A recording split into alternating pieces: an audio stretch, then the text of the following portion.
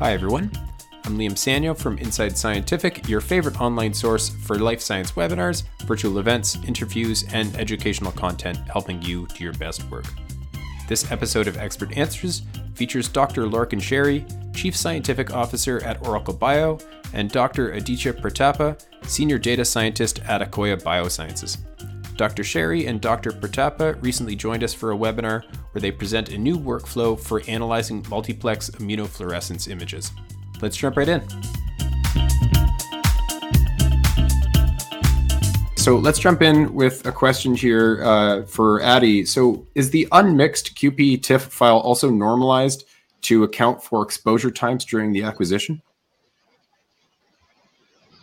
Yeah, the short answer is yes. That information on normalization is part of the QP-TIFF metadata XML file. So unlike the previous version where the unmixed file was stored as a 32-bit float, now the data is stored as a 16-bit integer, and you can read in this normalization factor from the metadata. And software like Visiopharm already support this natively, but yeah, you could always, add on that feature depending on your use case. Excellent. Yeah, great to hear. And Lorcan, here one for you. So where do you see AI continuing to impact the multiplex IF image analysis workflow? Yeah. Can you hear me okay, Liam? Yeah. Yeah. Great. Sounds great. Great. So in my presentation, I demonstrated the use of AI in the sort of cell segmentation process and also the tissue segmentation process. And certainly in that area, we've seen some great improvements in how we are segmenting tissues and cells in the step before the thresholding. I think if we look at the early part of the workflow, at the image QC part, certainly at the moment, that's traditionally done by manual review, visual review, and that can be quite time consuming. It can also be subjective, and I think there's a number of companies out there, including ourselves, are looking at how we can maybe use AI to train algorithms to recognize certain features around out of focus, staining variants, tissue artifacts, and trying to automate that process so that it makes it more efficient in that part of the workflow. I think also when we look at the area of, say, thresholding or choosing a threshold for positive staining or positive cells versus negative cells for each of the markers in a panel, traditionally, again, that's done through a manual method where maybe a global threshold is used across the whole image set.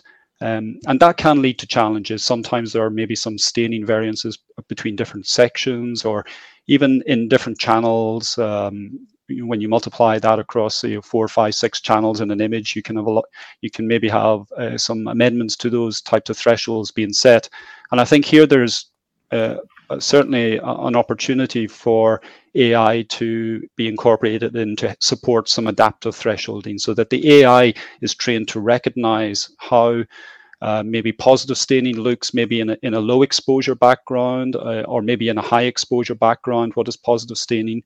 Can that be detected? And also in areas where there's maybe non-specific staining or things like that. So moving away from maybe global thresholds to using adaptive thresholds supported by augmented AI is certainly something I think is going to improve the efficiency of these in the R&D setting, but certainly as we move into things like companion diagnostics and how we use this in maybe a clinical or healthcare workflow, certainly AI and supporting that adaptive nature is something I think will make that a meaningful process in that setting. Yeah, great answer. Feels like it highlights some of the great advantages of AI, especially for image analysis. It's a really powerful thing that you can do with it. All right, so is imaging for phenocode signature assays any different in terms of the unmixing and autofluorescence removal? Addy, I think this one's for you. Yeah. So the guidance remains the same in terms of creating the unmixing library, both for the OPAL assays and the phenocode signature assay.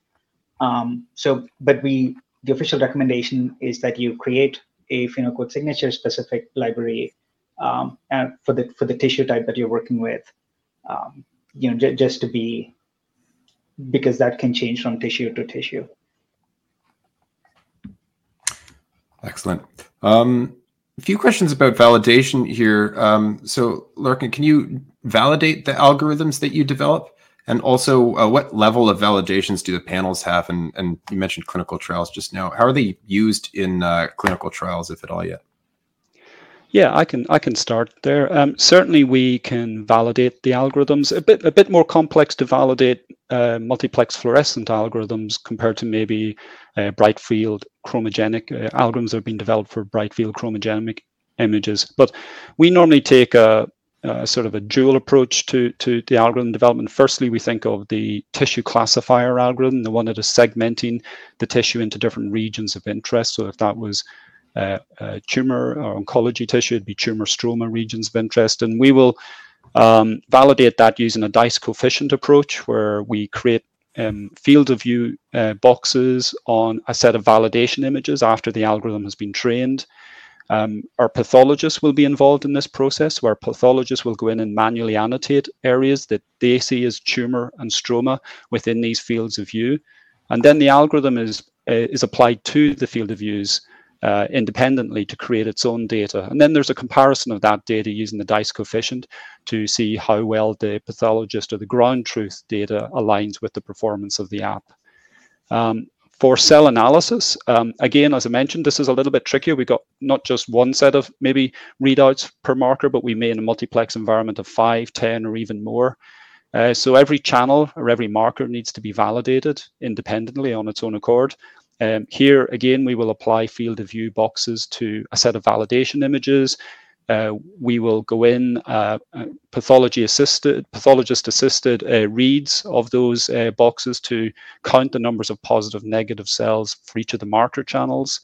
And then the algorithm will be applied directly to those boxes and the data generated. And here we would perform correlation analysis to compare the readouts of the algorithm directly with the readouts of the manual review. So yeah, certainly the algorithms can be validated in that format. I think I don't know, Adi, if you want to talk a little bit about how they're being sort of validated from an assay perspective. Yeah, To add to that, the validation data for the PhenoCode signature panels is provided as part of the data sheets, and you can always reach out to our technical sales teams if you need more information on how the panel validations perform on our end. Fantastic. All right, Adi, does steric hindrance of the barcoded antibodies affect the multiplex PhenoCode signature assays?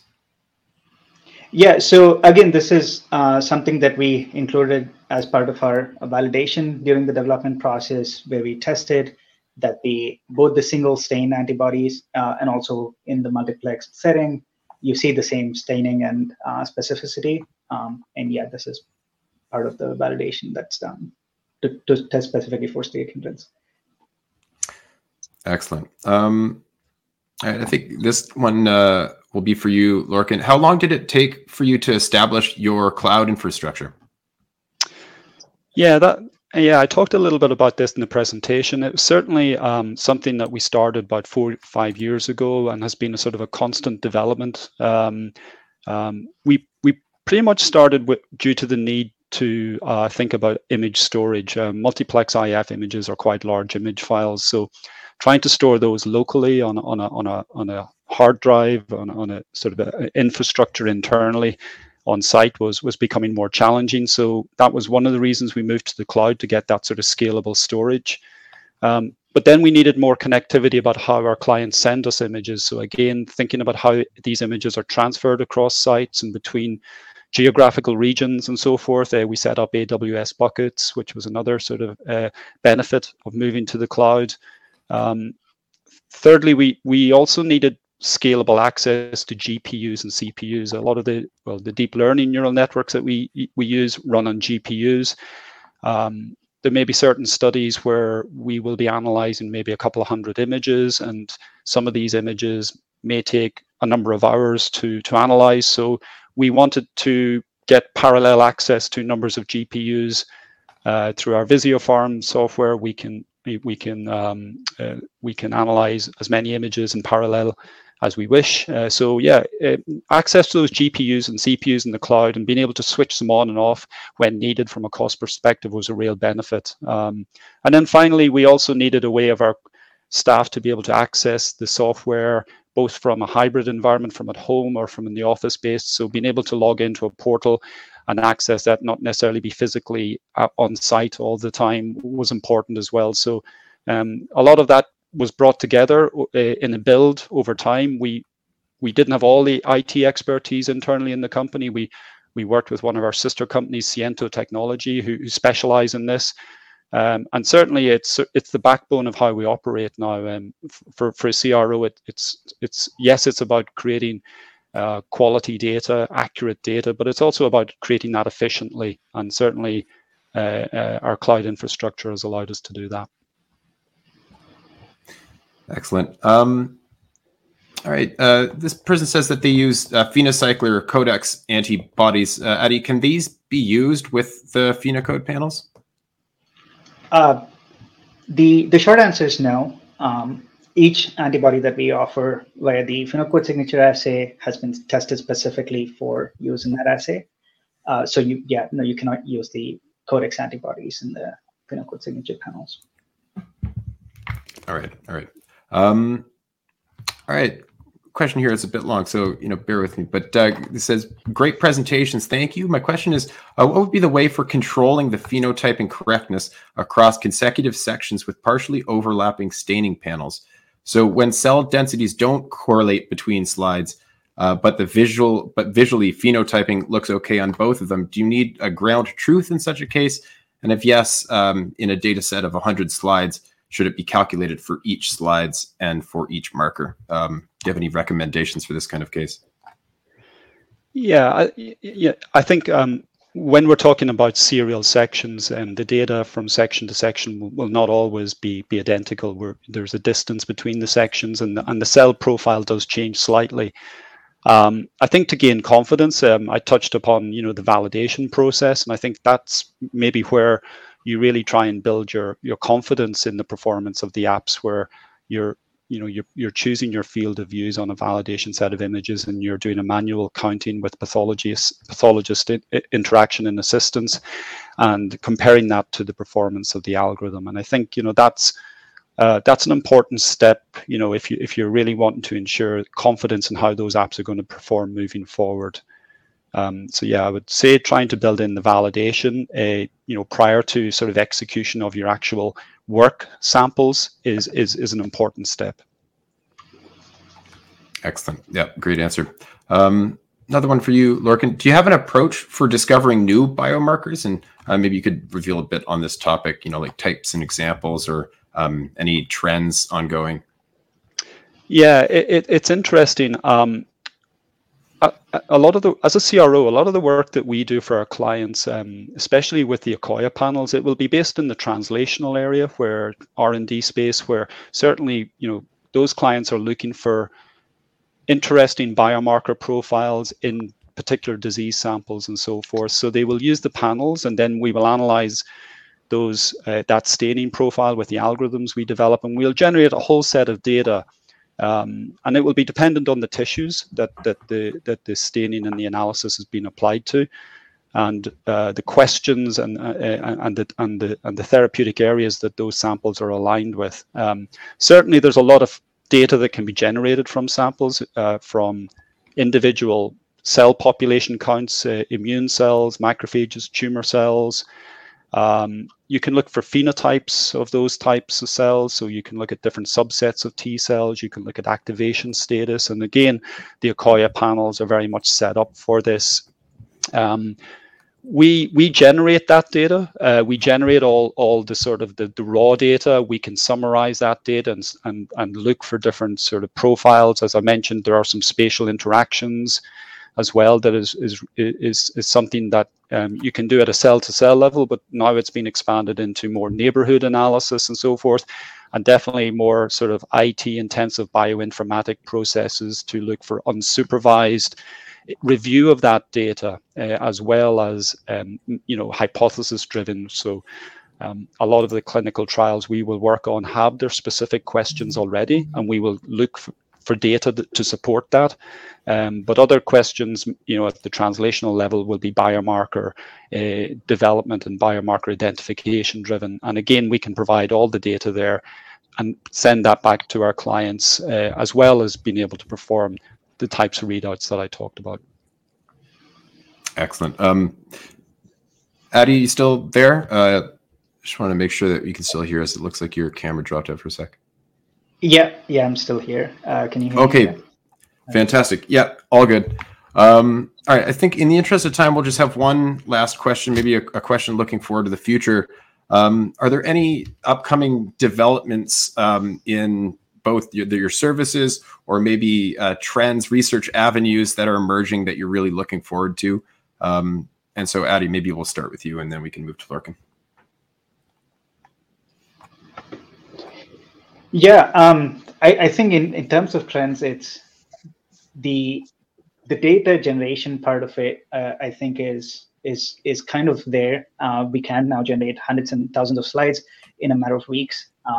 And to me, how we can take advantage of all of these, just like plethora of data that's out there, in order to come up with new ways of analyzing, and also in terms of how they can be applied in a clinical setting is what excites me the most.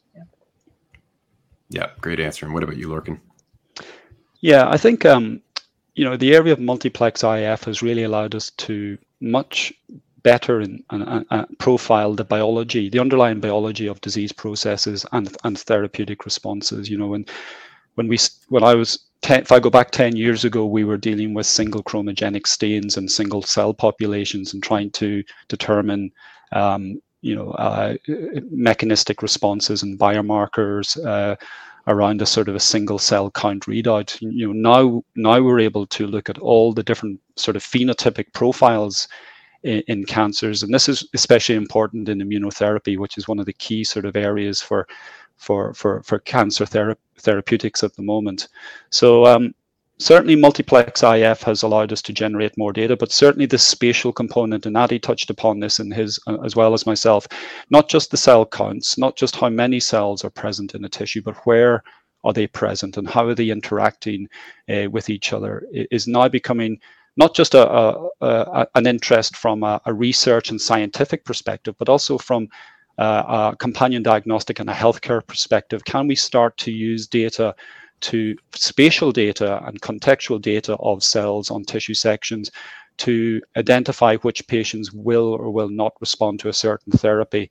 And I think that's a really key area moving forward for us in this field. And there's a lot of validation there to be done. There's a lot of standardization in the process, from the staining, the imaging, the analysis, the use of algorithms and the data generation. But certainly the depth of data and the different types of data that we're now able to extract from these, very precious tissue samples is allowing us to think this way. And I do see over the next, 5 years or so, great strides moving towards how we can maybe use this type of technology to the benefit of patients.